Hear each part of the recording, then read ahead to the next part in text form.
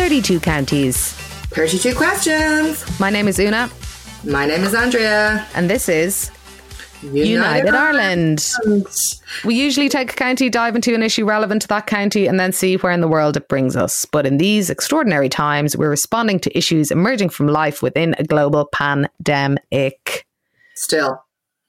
Like, we're still in it. Gas. 6 months. Anyway, this week, we're talking about what the US presidential debate tells us about an election campaign that's already in the gutter. And we'll be joined by Catherine Zappone about her work on the campaign, the pursuit of civility in what is already an extraordinarily bad-tempered moment. That might be the understatement of the century, but look, we're going with it. Also an understatement of the century, thanks to Patreon pals who are on board, and welcome to the new people. I hate at the start of podcasts when people talk about Patreon, so we're not going to do it. Check your cards to make sure you haven't gone off the grid, and give us some cash to keep making some good shit. And also, part of that, the Sunday Soothe, it brings us joy. It soothes your mind. We've gotten such good feedback from people going, do you know what? It's actually worth signing up for United Ireland just for that. Not maybe into our rants on the main app, but do enjoy maybe a little bit of perspective and a little bit of soothing and a little bit of light and love from your two favourite gals, Una and Andrea. Yeah. After that great ad, it's time for the State of the Nation.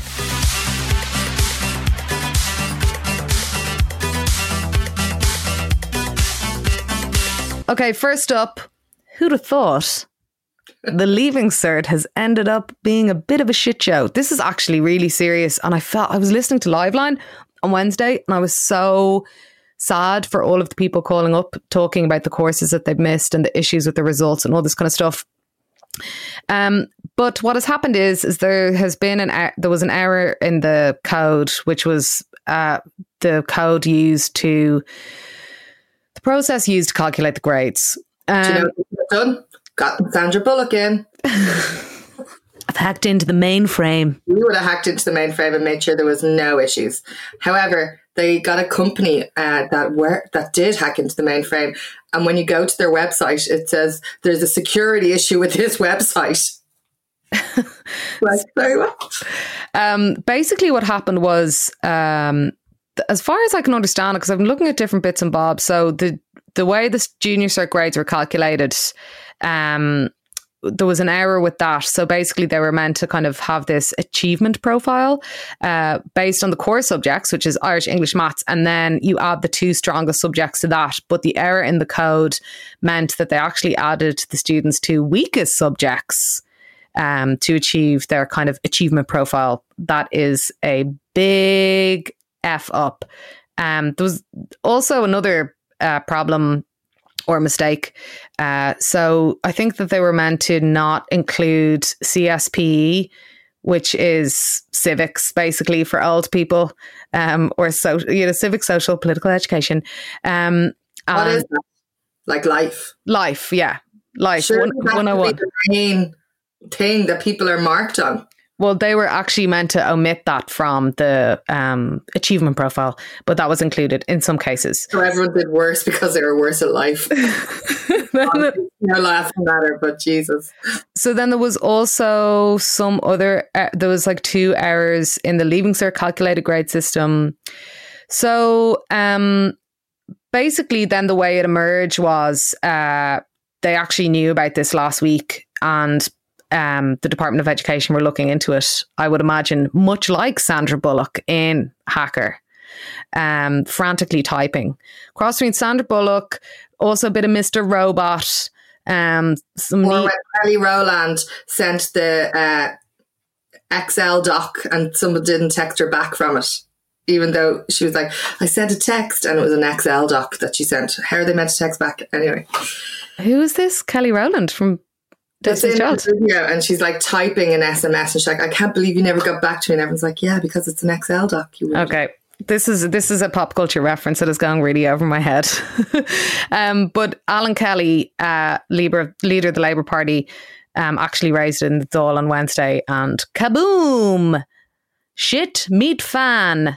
So it does mean that some students, very sadly, were wrongfully downgraded by up to 10 percentage points.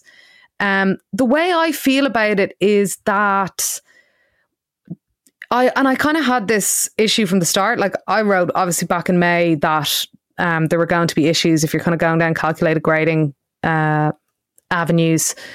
And obviously, I'm not the only person who was saying that. I think that we could kind of foresee these things. I do think, though, that the point system and the CAO system that basically administers the point system, it is based on supply and demand. And so when one kind of link in the chain breaks, it kind of screws up everything else, because it's not necessarily just about people who are downgraded incorrectly, which is obviously very serious. But what about people who are upgraded incorrectly?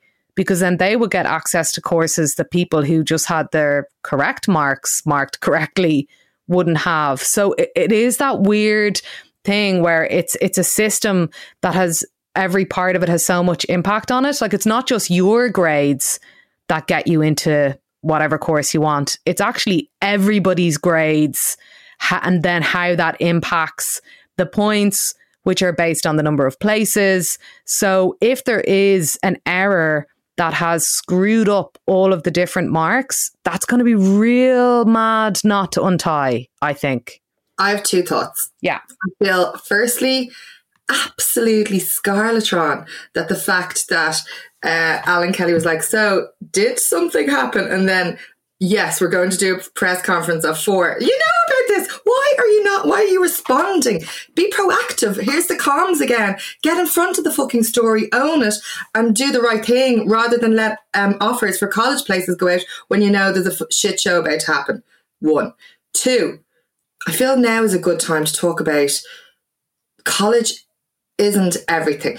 And that there's a lot to be said from going back to do your CPSE or whatever that thing is and learning about life and getting hands-on stuff and forging a career in a journey you may not have known about. If there's any students who listen to us, I think we're too old for students to care about us. Yeah. But I feel like if we could filter that message out, I really think that's an important message, because yes, this is a fucking shit show, but it's a political shit show. And if you're the student, maybe namaste, you weren't meant to do the course that you should have done from this course. Are you literally doing a version of What's For You, Ambasia? Is that what is happening? Just to give people a little suggestion of what happens on the Sunday Soothe, we take Instagram sentences and give them meaning. I've just given it meaning. I'm glad I didn't get the course I was meant to do. I was meant to do psychology. Imagine me being a psychologist. I think you'd be an amazing psychologist. Absolutely not. I'd be bored off my absolute tits. Anyway, anyway, neither here nor there for the education. That's the Leaving Cert, and what a stress fest for young people who've already been screwed over so much. Young people, these young people out there. So I'm sorry for them. Young people are getting absolutely lashed out of it this week as well. Yeah. Because of all the Galway shenanigans. Yeah, we'll come back to that later. Other things in the state of the nation. Of course, I had to spend my Wednesday having my headspace and energy taken up with Fine Gael politicians attacking me. This is a very self-serving rant on the state of the nation. Regina Doherty wrote a letter to the Irish Times giving out about an article I wrote about that it was mean to cut the pup. In her letter, she outlined all of the great things that... Sorry, before you go on, it was mean to cut the pup. This is so like an episode of Mean Girls. And like, I've got a friend who's only gotten into politics a little bit. And he's literally like, I can't get over how much better politics is than showbiz. He's like, it's like shit that's going on. So you wrote an article going, actually, it's kind of scabby to take money off people when they're at their lowest. And then the minister writes a letter to the Irish Times. No, she's not a minister anymore. She was, yeah. And the head of the Senate who campaigned against the Senate wrote a letter. Saying, I don't know what planet you're living on, but on my planet, I did all this stuff. And at the end of the letter, basically called me a Tory, which was a twist. Said that I had more in common with Tories than I think I do, or something. Anyway, I was just looking at it going, whatever, I'm not even going to deal with that. I think that there seems to be a concerted effort from Fine Gael to rebut everything. To annoy me.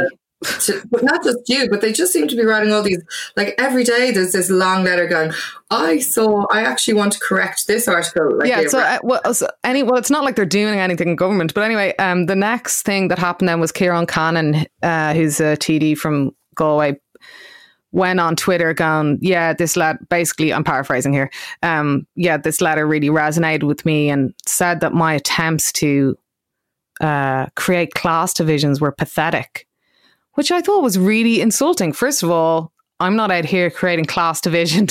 I'm like a journalist. And calling somebody's work pathetic is, that's like really, really derogatory. Shortly after that, of course, he was bigging up journalists in his latest mission to have working journalists appointed to the Future of Media campaign. So whatever. It's for me, I was talking about this on the Patrick Freyne Byline episode this week, which you should really listen to, everyone, if you haven't listened to yet. And we were talking about like the stress of journalism, the stress of deadlines and the anxiety that causes. And I think the only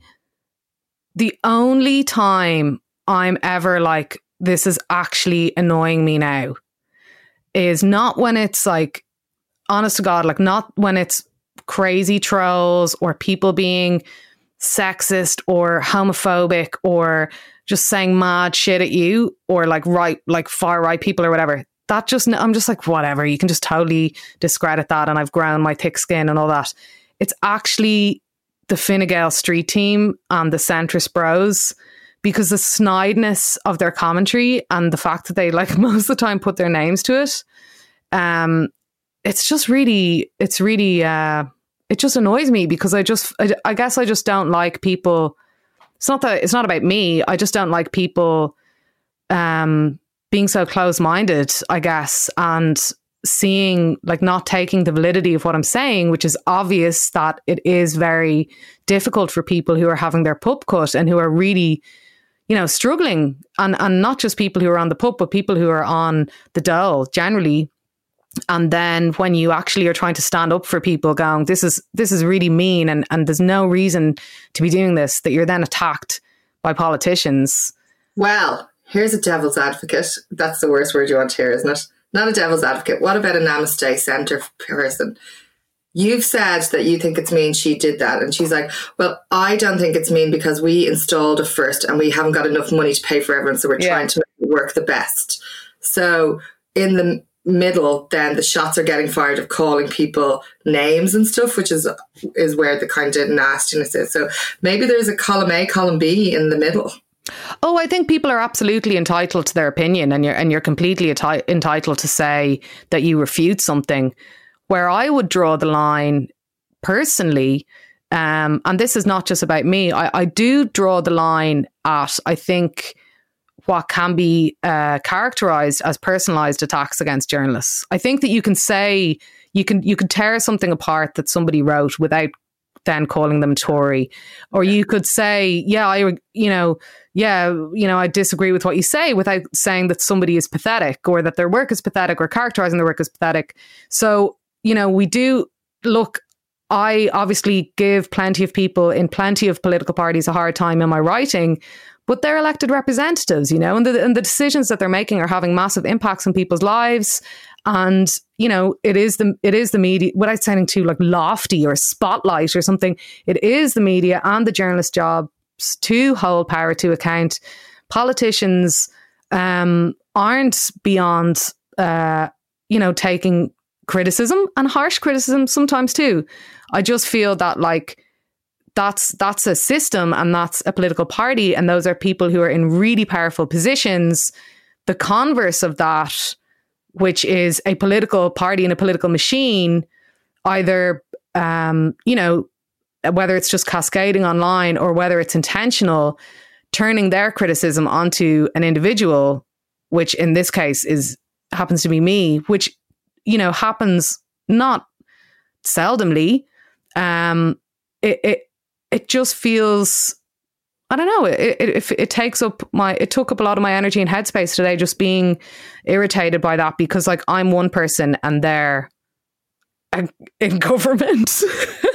Also, it wasn't that major. Yeah. But what I do think, for what I found, and I find this interesting, that it's often like the low level snide remarks that impact me, never the like really heightened crazy insults. Anyway, well, here's my flipping the dial on it.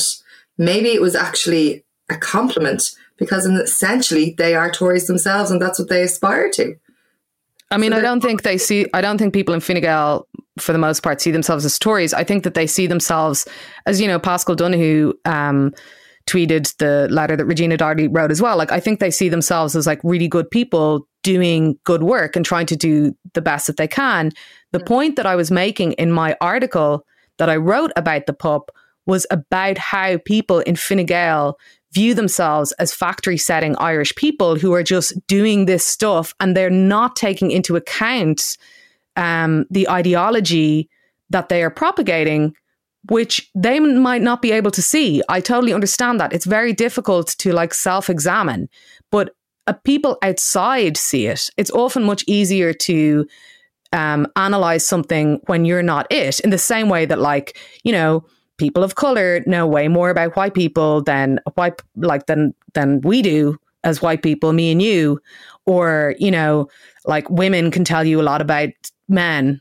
And, you know, queer people can tell you a lot about straight people. Like, you often have that outsider perspective. So this stance that Fine Gael are taking, that like, oh, well, you know, we're just normal, good people doing this stuff, and, you know, don't criticize us, like we're doing our best for Ireland, is just such an interesting shift, in that they're trying to leverage this empathic, you know, stance, which is totally contrary to the outcomes of their policies. So there's a bit of a Fine Gael tears thing going on. And I do think that more broadly, because they are having this existential moment where they kind of got trashed in the election, yet they still ended up in government. And obviously loads of people really don't like Fine Gael. You know, like the passion of the sentiments opposed to them is very heightened. There obviously is this kind of moment where they're simultaneously being like, well, actually, we're just, you know, good people doing good stuff, and not self-examining why they are in this party, or what this party actually means, or what this party has actually done to the country over the past 10 years. And then also attacking people. And then they're putting out this, you know, tweet today about Sinn Féin, which is like, Sinn Féin are two-faced and blah, blah, blah. And it's time everyone saw it. And it's like, you can't have it all these ways. You can't take this stance of being like, you know, ultimately we're just like sound people from the burbs trying to do the best for our country. And then everybody else going, you just took 50 quid off me for no fucking reason, and I am, you know, on my knees. So anyway, I think that's really interesting. I think the psychology of it is really interesting. I think that the stance is interesting. I think there is some kind of pivoting going on with regards to what kind of vibe they want to project about themselves. But you can't really have it every way. And it is very obvious to me, even in like conversations with Fine Gael politicians, you know, that there is an absence of self-examination with regards to their ideology. I mean, I thought it was really interesting, our episode with Kate O'Connell, right? Like I know actually, you know, some of these people who some of our like amazing listeners were pissed off that we were having a Fine Gael politician on this podcast. And like, for me, it's like, I profoundly disagree with loads and loads of Kate's politics. And I'm not a fan of the party that she's in, but I want to know like why she gravitated towards this party and what her political life is like and what she believes in. And I want to know that about everybody. Like, there's plenty of people in Fine Gael who I'll, like, if I see them, you know, when you used to be able to socialize, or like at a gig or at an event or at something like in Leinster House, you'd have a conversation with. Absolutely fine.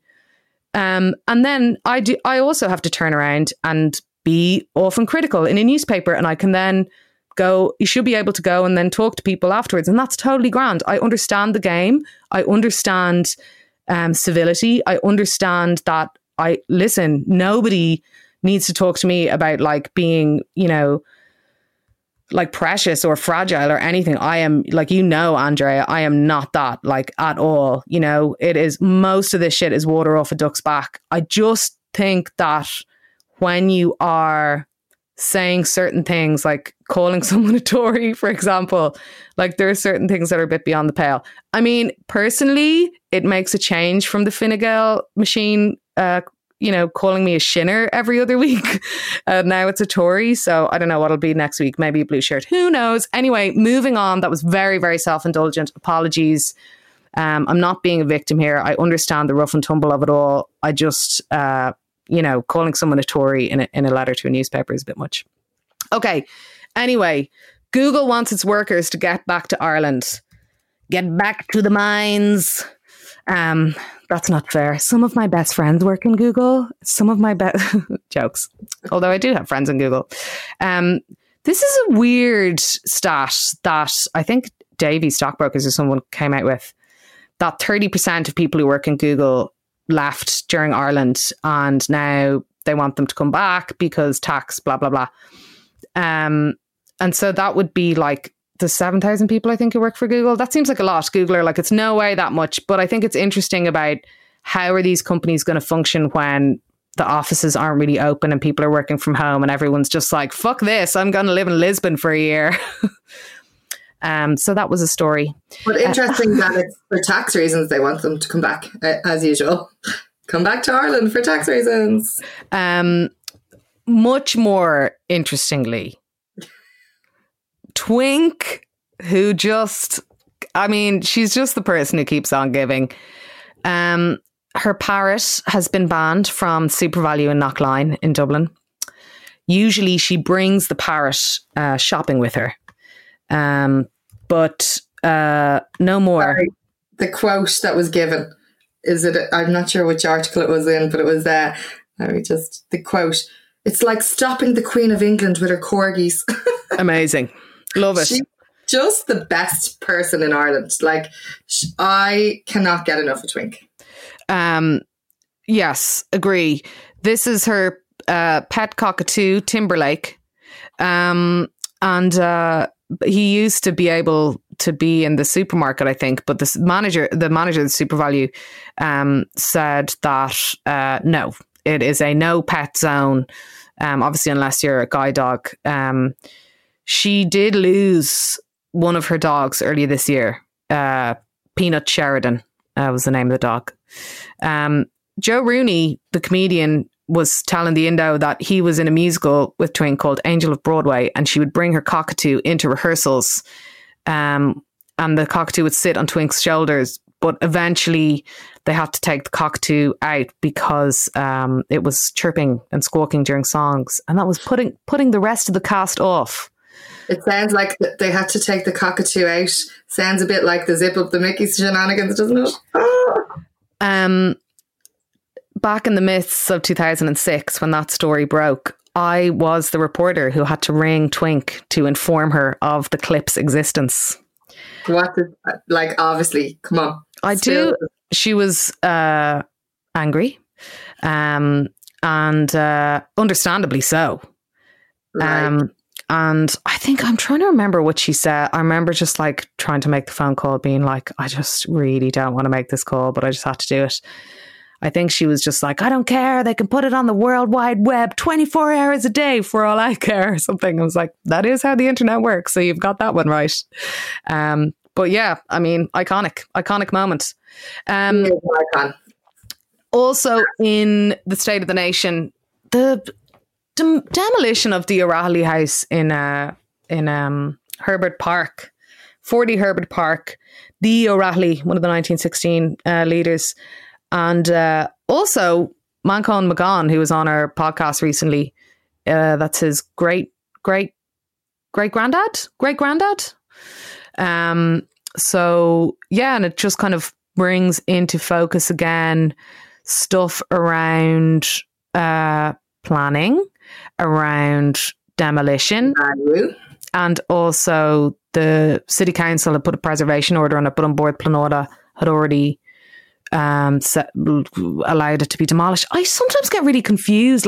No, I think that City Council sent a letter to go and see it because they were going to, but they voted that they were going to keep it, but they didn't have the order in time. And then the people who owned the Herbert Park Hotel demolished it at 6:30 a.m. before anyone was up or whatever. And then it was just gone before anyone else could progress. So it's like you've kind of got the sneakiness of people who don't value, they're like, it's an eyesore, etc. It will get in the way of the development. And then there was loads of people going, we have to make room for new buildings to come up because you have to knock down an old building to do that. And nobody was in charge of its upkeep and it was falling apart. Who does that lie to them? Why are we not putting the investment, the time into caring for these places that could be landmarks, that could drive tourism, that can give us our heritage, that can have character, that can build a city that isn't just a ring fort of hotels. Indeed. And that's the state of the nation. And now we're going to be talking about the American presidential election and a debate that was very, very hard to watch.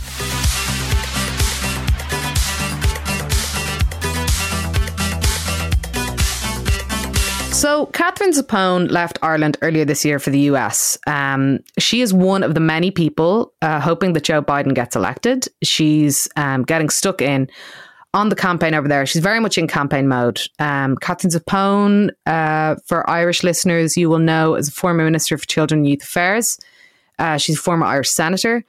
She was one of the architects and instigators of the marriage equality campaign in Ireland when her and Anna Louise Gilligan, her wife, took a case that instigated the marriage equality movement here, and she's currently in America. She's volunteering on the Biden-Harris campaign.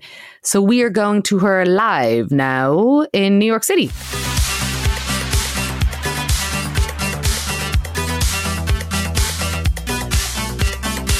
What have you been up to in the US? Yes, well, just briefly, 4 years ago when I was at a U.S. Embassy watch party in Dublin, when Hillary Clinton failed to break through the ultimate glass ceiling, since then that night's really been haunting me.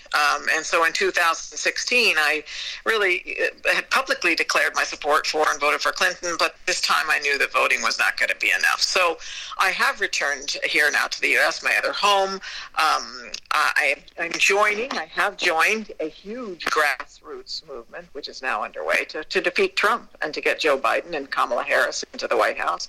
And Una, I really do believe that there's a lot of momentum, that my fellow Democrats have been really emboldened and energized, especially by both the Democratic Convention. Joe Biden did a super job, and then, of course, the nomination of Senator Kamala Harris.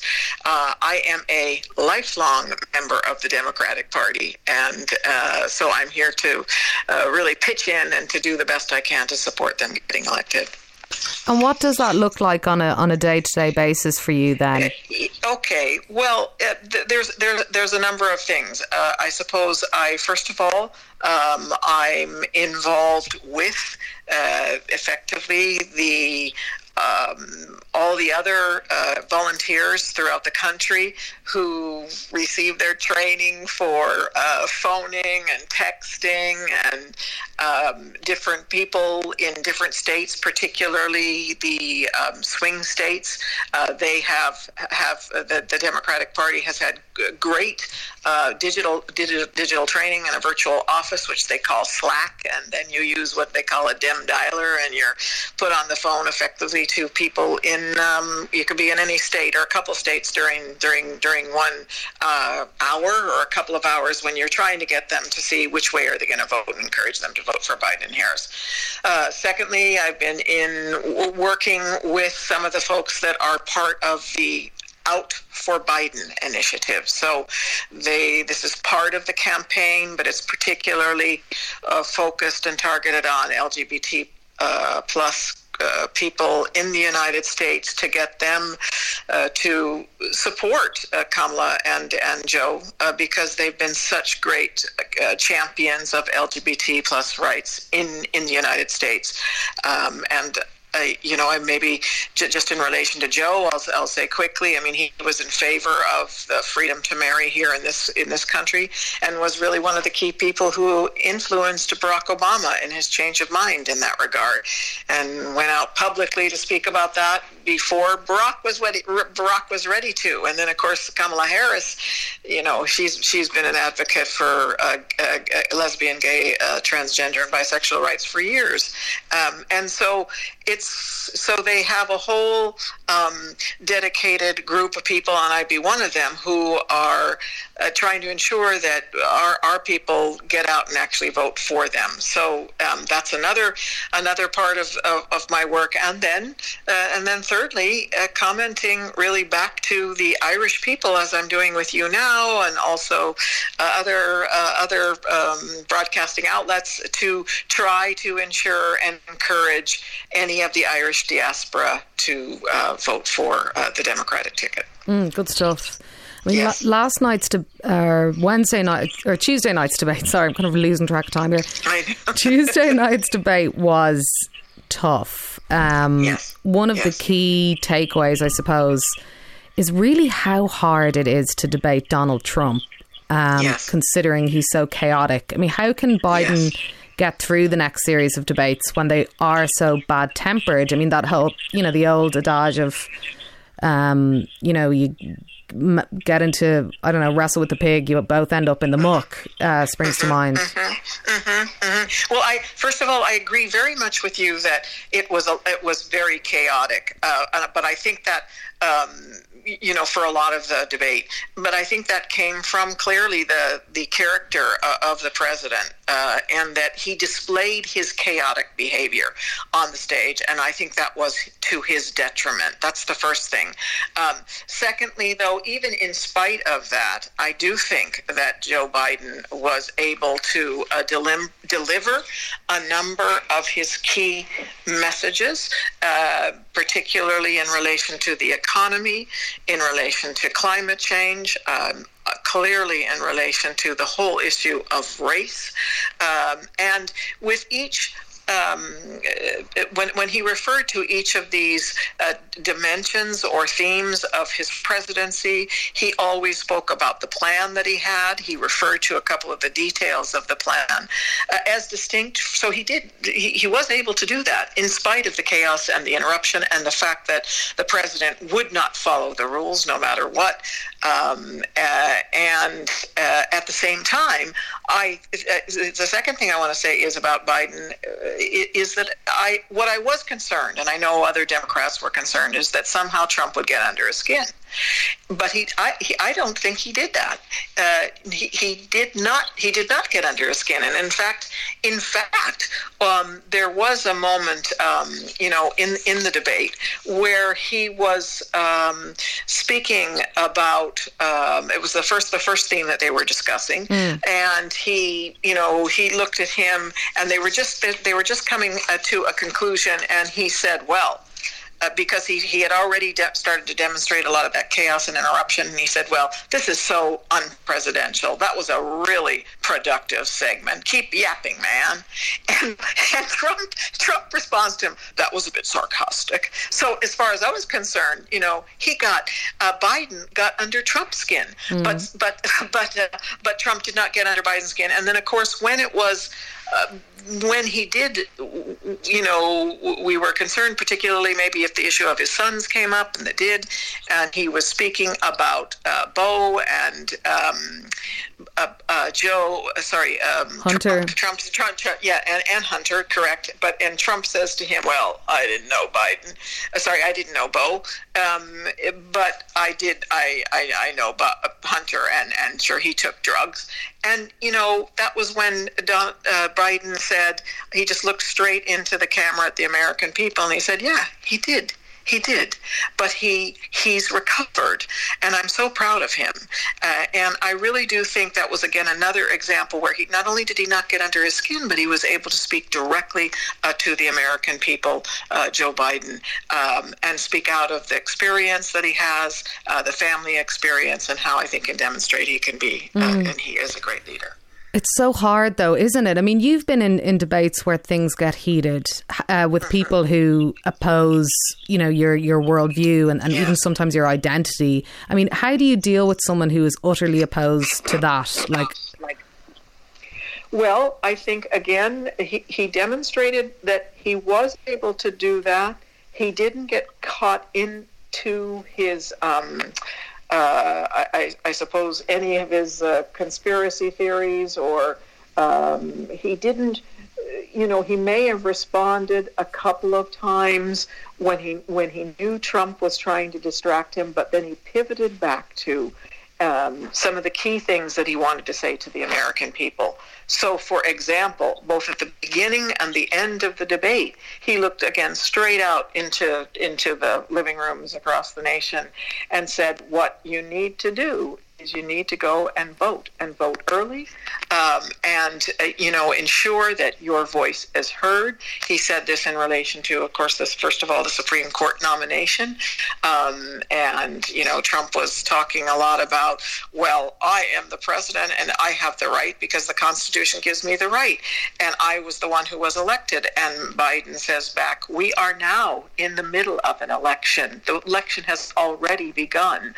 So I think there are at times where he doesn't get caught into, if he's trying to grab him emotionally, and then move towards still trying to deliver his particular message. And frankly, Una, I watched, you watched it, and it was a long debate, but he did that a number of times, and I have read the commentary. I've seen it, of course, I'm aware of it, but I do think Biden did manage to deliver many times throughout that 90 minutes, even in spite of what happened. And those are a couple of examples. This is such an extraordinary campaign for a number of reasons, not least the context in which it's occurring. But it strikes me like you're an experienced campaigner, an experienced politician. It strikes me that it must be very difficult to hold on to a semblance of, I suppose, normality is the wrong word, but like when it does feel that in so many ways the rules do not apply, that this is so extraordinary. How is the campaign keeping itself together? Because it's kind of, both campaigns are kind of almost operating in two different universes in a way. Yes, that is exactly correct. They are, and every so often I even ask myself, and I chat with some of my colleagues, and you just wonder, how is it that people can continue to support Trump? How can he continue to appeal to his base, especially, for example, the devastating article that the New York Times did 2 days ago now, I think, in terms of outlining how he is a tax dodger, that he paid so much less tax, than even our firefighters and our teachers and our nurses, and that it's just not fair. And when some people game the system, others have to pay for it. So, this is all revealed, discussed at length, and you wonder, how is it that some people are still willing to support him? But I have spoken, with some of these people on the phone, and that they, there are people out there who do still admire tax dodgers, or he was able to game the system, and don't see how this is. It does impact others, especially those who are middle class or lower income folks who have to then pay up, and in order to support the various public services. So there is there are some different universes operating, but there are enough people, Una, I think, who are, absolutely not with Trump, and are trying to, again, you may have heard several of the commentators saying here that the question is not so much for them whether they'll vote Biden or Trump, whether they'll vote at all. And so for us in the Democratic Party, so much of what we're doing is really the planning to vote early, supporting those who do go out to vote in every which way we can, because we really do believe that the more people who get out to vote, the more votes there will be for Joe Biden. And this, of course, then is why Trump has this extraordinary program, and his people, and supported by the Attorney General of the United States, William Barr, in relation to to blocking access to voting, to raising queries about the validity of the mail-in vote, even though his head of the FBI says there's no evidence whatsoever of voter fraud. So for us, I think we know that it's really all about getting the people out to vote. And then, if I may, just one other thing is that having that team of lawyers throughout the country ready to go to the courts and to win when there's litigation in terms of whether we have enough ballot boxes or how long we have to wait till the votes come in, et cetera, et cetera. All of that's going on right now, and we're fighting in the courts right now. I do fear a repeat of we'll be learning new term, whatever the 2020 version of hanging chads is and those kind of things. But I wanted to ask you before you go, you're somebody who's worked for progressive change all of your life, be that through kind of education equality and access and, of course, marriage equality and other issues as well. And as a feminist generally and all of those things. This is like a dark moment for your second home or your first home or whatever you want to call America. Yeah. How do you maintain positivity? I mean, obviously you're an optimist and we should all be optimists, but the positivity part of it, like from your own perspective, a lot of people are looking on from afar and seeing a lot of darkness in the American society and psyche that, will still be there no matter who gets voted in. Yes. What are your thoughts around that? Well, I mean, there's two things I'll say, Una, and I think it's an excellent question. And the first thing is that I suppose being effectively, a child of, the civil rights movement, and seeing the effectiveness of that. Being one of the things that helps me keep going now, excuse me, is the way in which the commitment across the board in terms of racial identity and background to the Black Lives Matter movement, which you hear about, I know there. You see some of it, but to see it much closer up here is quite, it does help maintain the spirit. And having said that, as you indicate, these are dark times. There's no question about it. But I think the second thing I will say is that because of working on the campaign, both in maybe the traditional way of making the phone calls, etc., but also having a little bit more closeness to some of the people working within headquarters and understanding some of the strategies that they are right now.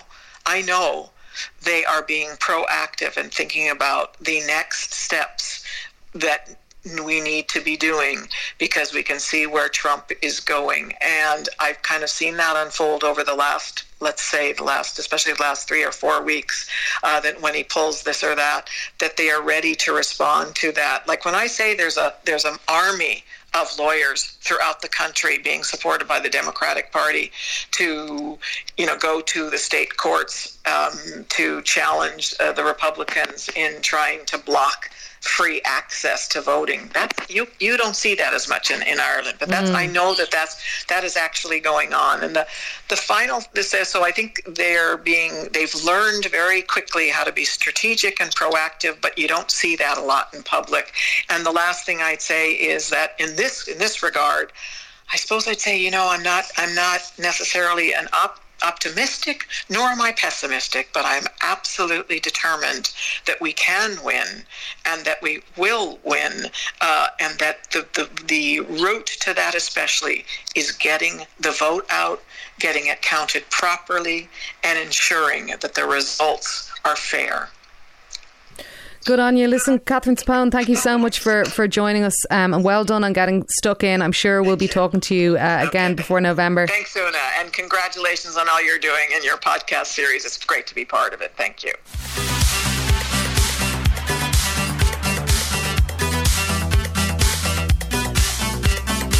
So Catherine Zappone as well is hosting a really, really interesting event that's happening online with our pals in GCN on Monday.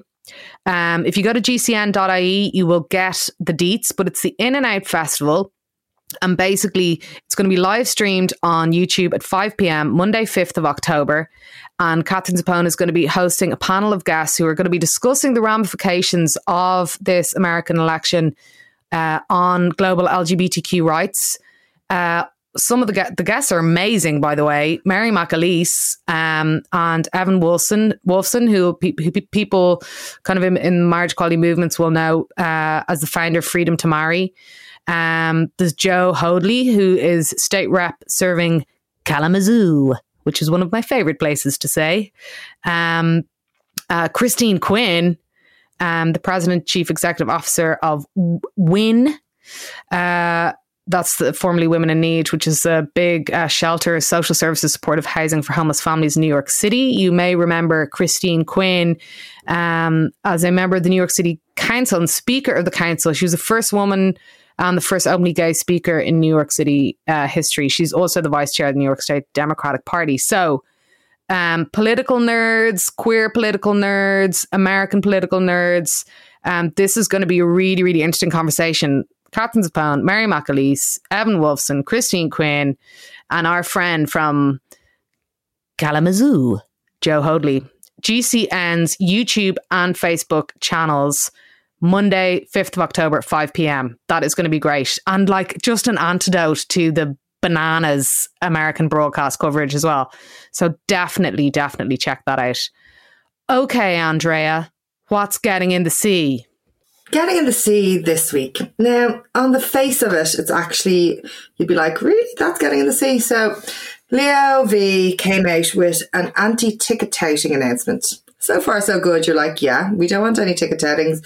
I remember the Lizzo tickets sold out in like 6 seconds, and then they were like €5 million. So obviously that's a good thing. But then the timing of it is a bit in bits. Like obviously the industries that sell tickets for events are on their knees. They're begging and coming out with loads of working groups like the Epic Working Group, and all the live music industry, gigs, events are all crying out for support for the crew members, the teams who put the events on, and they're not being supported, and there's been no kind of movement to support the actual industry. So then when you come out with an anti-ticket touting announcement, you're literally like, there's no fucking tickets to anything at the moment.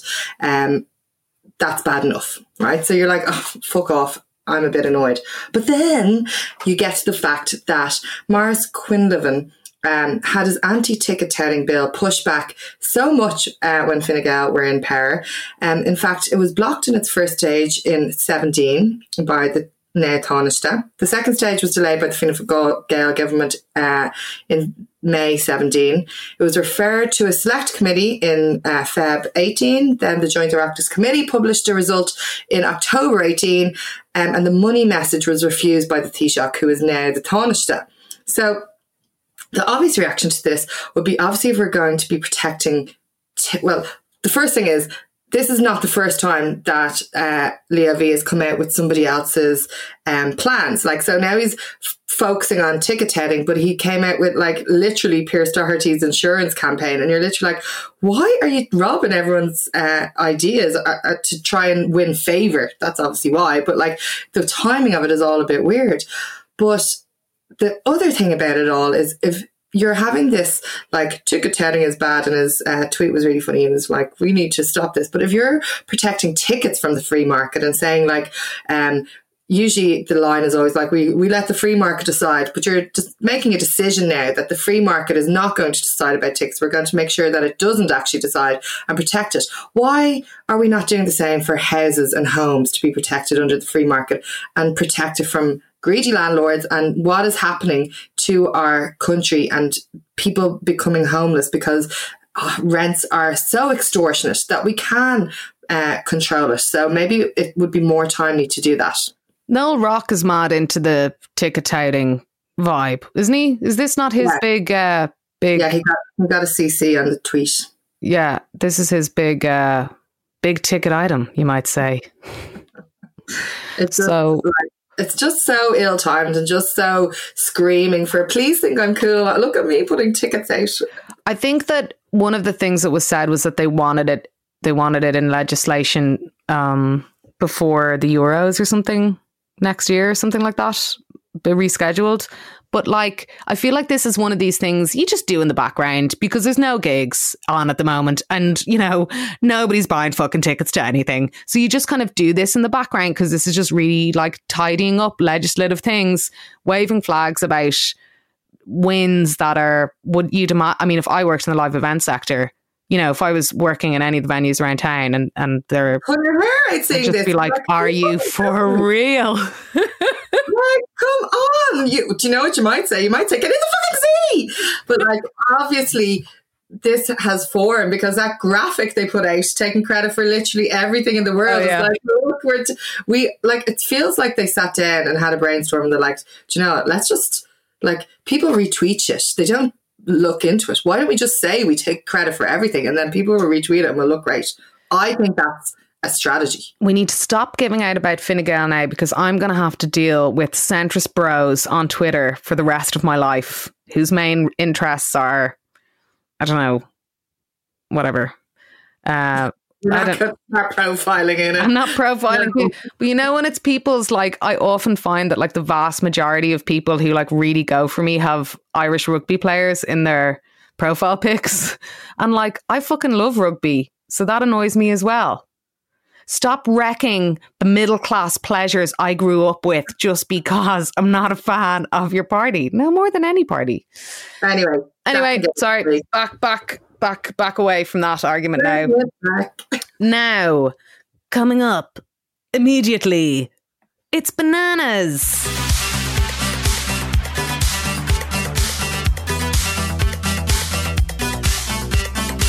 Okay, this is like short and sweet.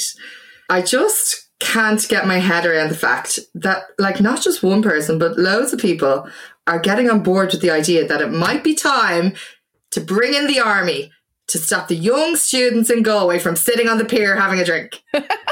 Bring in the army. Are you actually like, it's so bananas on so many levels. It's like, well, we need the support of the army for the guards, and the guards are coming out going, are you joking? No, we don't, because like we could have 100 Gardaí and we're not going to arrest 400 people because they're all outside. Are we going to drive them inside? That's even worse.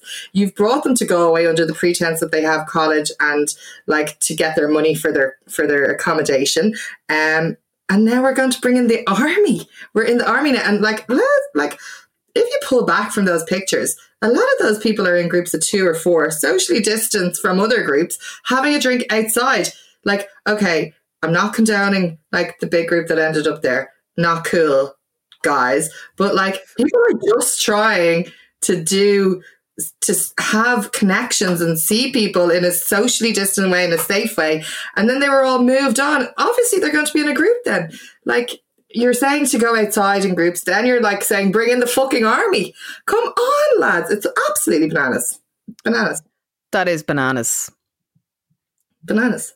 Like, I can't get over it. And it kept being restated over and over. And someone else would come out and go, actually, do you know what? We need to bring in the army. The army! They're young people sitting there having a can. Oh, or maybe like some book fast or something. Would you fuck off? My gosh. I'm not able. And now we're in a real ranty mood today. I'm concerned now that people think that I'm genuinely like being precious or egotistical about being slagged off. Do you think people will think that? Yeah, because like, like I don't think people who listen to us will, but like obviously somebody else is going to listen to go, oh my God, she's so fucking annoyed and upset about you because of calling her Tory. Anyway, we're not going back to that. Like, goodbye. Okay, now for not real today. Now for our fave bits.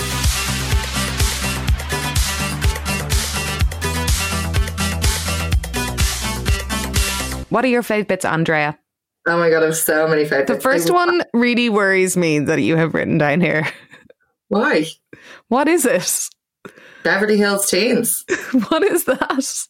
Oh my God, you need to get... Oh my God, I'm so glad to bring this into your life. So I had a hangover, and when I have a hangover, I watched cartoons. It's a cartoon with Bianca in it. They have a car that has a swimming pool in it. They're all in LA.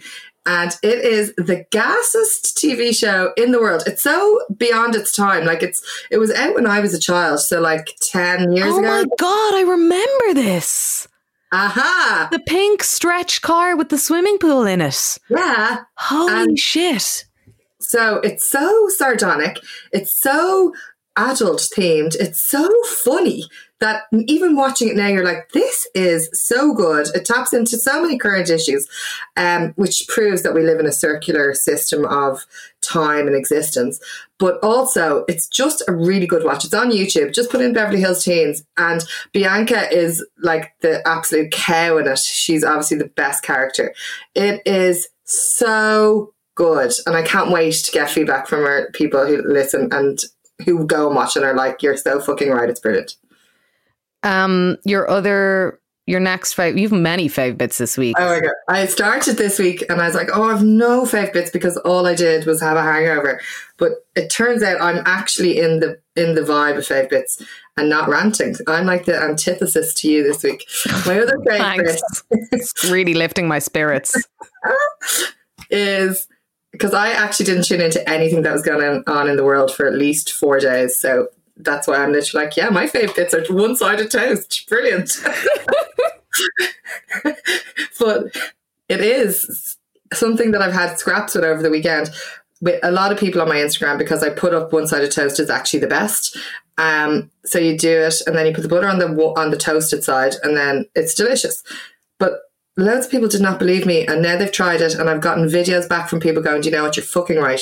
So I'd like everyone to try one-sided toast and just put it to bed because then this guy who does, what's his name? Something Greg's Amazing Spaces on Channel 4. He put up a post today about one-sided toast. I was like, oh my God, the one-sided toast movement is happening. He was like, somebody put up something and why is Sting always saying that you're not an Englishman if you don't like one-sided toast? And he was like, yeah, I do. It's the best thing in the world. I was like, how mad is that one-sided toast is a conversation I've been having all weekend and now it's spreading. I didn't influence that conversation, but the fact that we all have one conscious thought somewhere is amazing. I think that what you're pointing to here is the collective consciousness is being raised. 100%. With regards to the one-sided toast. Yeah. I really went deep this weekend. The next thing is Lux Alma did a fab cover of Enya. She was literally like, how can anyone do a cover of Enya? But she did, and it was fab. So go and look at it. It's on YouTube and Instagram and all those places. Another fave bit, Joanne McNally, comedian, gas bitch, absolute gas trout, was on Jonathan Ross's fucking comedy club on ITV on Saturday night. Fab. What a fucking boss. And he went on Loose Women. He's like, one of the stars of the show was Joanne McNally. And then he even was tweeting going, we're obsessed with Joanne. I want to be in her gang and I want to be in her WhatsApp group. So I was like, you fucking don't because she's bananas. But I love her. Then the Queens of Quarantine are back. Davina and Victoria. A bit of drag in your life if you can't go to drag, which you can't. So you can buy tickets to go and watch Queens of Quarantine on their page. And then finally, this is my actual fave bit. So Zoe Redmond is doing this Lady on the Rock project, and you might have seen it. I've seen it so much in my feed, and then I was walking around town and I saw loads of paste-ups of it. She posed in this amazing shoot where she became the Lady on the Rock, and it's gorgeous and in loads of different places, and I kind of wanted to delve into it a bit more. And apparently it is going to slowly unravel into different work based on the Lady on the Rock. And what it's going to be is an art piece about where the Lady on the Rock originates, what she stands for, and the power of working class women, which I am very excited to see this unfold. Fab. Into it. I have one fave bit this week, but it's a really great one. Catherine O'Hara in Schitt's Creek. So Schitt's Creek is one of those shows that everybody's always saying that you should watch, and then it won the Emmys. Apparently you have to wait till episode 2 of season 2 to get into it because the first season is absolutely shit. Oh, I don't think it's shit at all. Oh yeah, I've been seeing loads of people say this. I don't watch things, so I have no idea. Well, I was told that you need to like struggle through the first couple of episodes, but then it gets good. And often that's the case. I mean, like with iconic shows such as Scandal, I for don't example. understand the logic of that. I just can't. Like, why do you go through shit to get to good shit? Just make it all good. Yeah. So utopia is the desire. The reality is Schitt's Creek currently.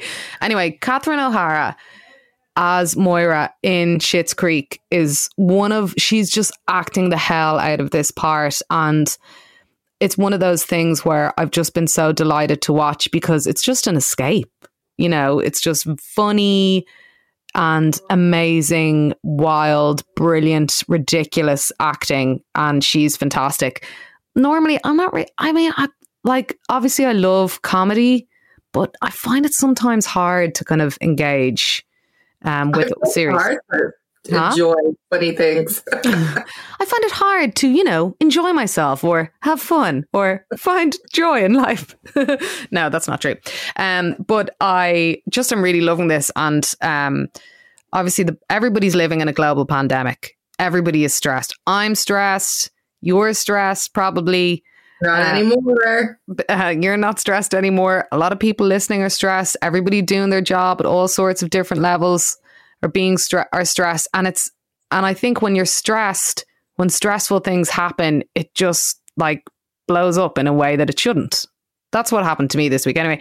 But and so it's like, no, we'll actually just like detach yourself a little bit and step away from any kind of stressy triggers and watch Catherine O'Hara in Schitt's Creek because she is amazing. So I'm so glad that's in my life. We are very much veering into Sunday Suit territory, which is another reminder to watch. Maybe we should watch the Sunday Suit, listen to the Sunday Suit. Oh, we could do a little. No, I don't actually. I mean, I don't like doing any kind of Zoom calls or Zoom meetings or Zoom talks. There's a Zoom talk I'm doing coming up. And honestly, I think it's the last one I'm going to do. I really enjoyed it because the guests were amazing. But I don't know how people are doing all these talks. I have to do a Q&A with the Denver Film Festival tomorrow. Oh, wow. Nice. We're now just getting into our off mic conversation here. So we should probably wrap this up. This is a podcast, is it? Are we not just having our weekly catch up? What annoyed you this weekend? Cool. Right. Jesus, this week's tuna chicken roll. Disciples, 48 hours. What an absolute banger. I would recommend listening to it at least 6 times in a row for its pure joy. Fab. Okay, namaste, motherfuckers. I've been Andrea. I've been Una. This is United Ireland. And that was the US election. The US election with our brilliant, brilliant input from Catherine Zappone. See you next week. You can lose your mind. You can lose your mind. You can lose your mind. You can lose your mind. You can lose your mind.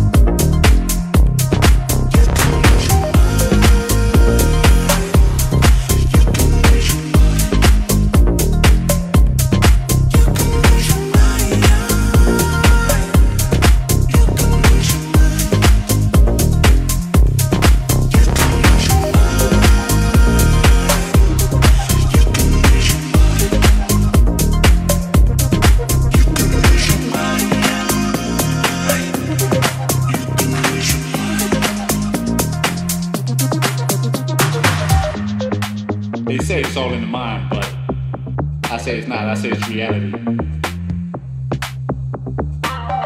They kept me in these walls 48 hours. White walls. Bright white walls. 48 hours. Man. But I can see the color in these white walls. I can see the color. There's no black, there's no white. We We all one. They light me up for 48 hours, 48 bright white walls, 48